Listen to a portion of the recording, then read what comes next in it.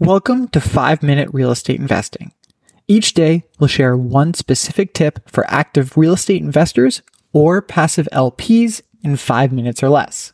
Here's your host, Sean O'Dowd, Managing Director of Scholastic Capital. Good morning. It is December 14th, 2023. We're kind of in the last little bit here. And today I want to talk about time and how that fits together from a real estate investment perspective. So I've had a busy morning, actually. I've had a couple calls with investors and prospective investors for my fund, Scholastic. And one of the prospective investors said something today that I think was really, for lack of better words, intelligent and is worth sharing in a broader context.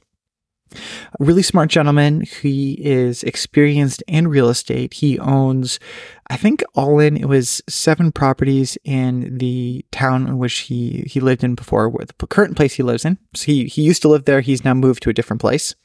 And where he's from is a really expensive area. So across his 7 properties, he probably has a pretty good amount of equity built up into those properties.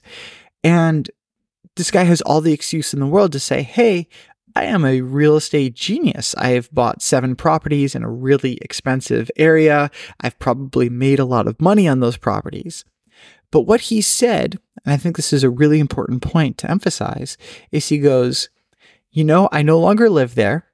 And the area that I'm in now, I don't have the time necessary to learn the market so I can go buy property again. And that point, I think, is so important for 2 main reasons. Number one, again, this guy has all the excuse in the world to say, hey, I'm a real estate genius. I can go out and buy something and make money because, hey, I've always done that. Instead, he's got the humility to say, hey, this is something that I've done a really great job on. I know one city very well, but I don't know others. So that's just, I'm not well positioned to buy here. But number 2, and this comes from his experience, he can adequately say buying real estate is a significant time commitment. You can't just throw 10 minutes on Zillow and say, hey, I know this market, I know these properties, this looks like a good buy to me. Because there are people who work full-time in the real estate space. There's thousands, tens of thousands of people who work full-time in the real estate space. You are not going to just check Zillow and find a property in 5 minutes that they missed. It doesn't work like that. You need to put in the time to understand a market, and then you can start to spot inefficiencies. So I absolutely loved it. I absolutely loved the fact that this gentleman was able to say, hey, I don't have the time.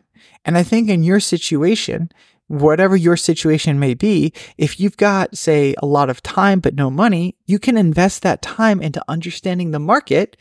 And then you'll be able to help identify deals, and you can potentially do something with investors to go raise capital.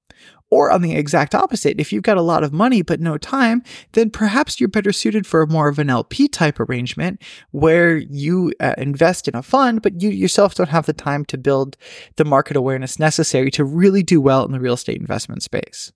Either way, I think this was a really important message and was a throwaway comment from this individual, but it really reveals quite a lot, and I think it's a great message that we should all be thinking about. Hope you're doing well, and all the best. Thanks so much for listening. We'll be back tomorrow with another episode. In the interim, if there's anything I can do to help you, please feel free to reach out.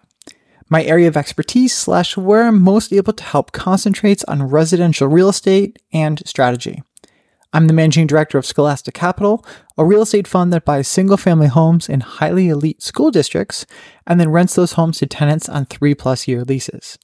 I began my career at Boston Consulting Group, also known as BCG, and graduated with honors from the Wharton School. If there's anything I can do to help you, please feel free to reach out, and if not, I'll see you tomorrow.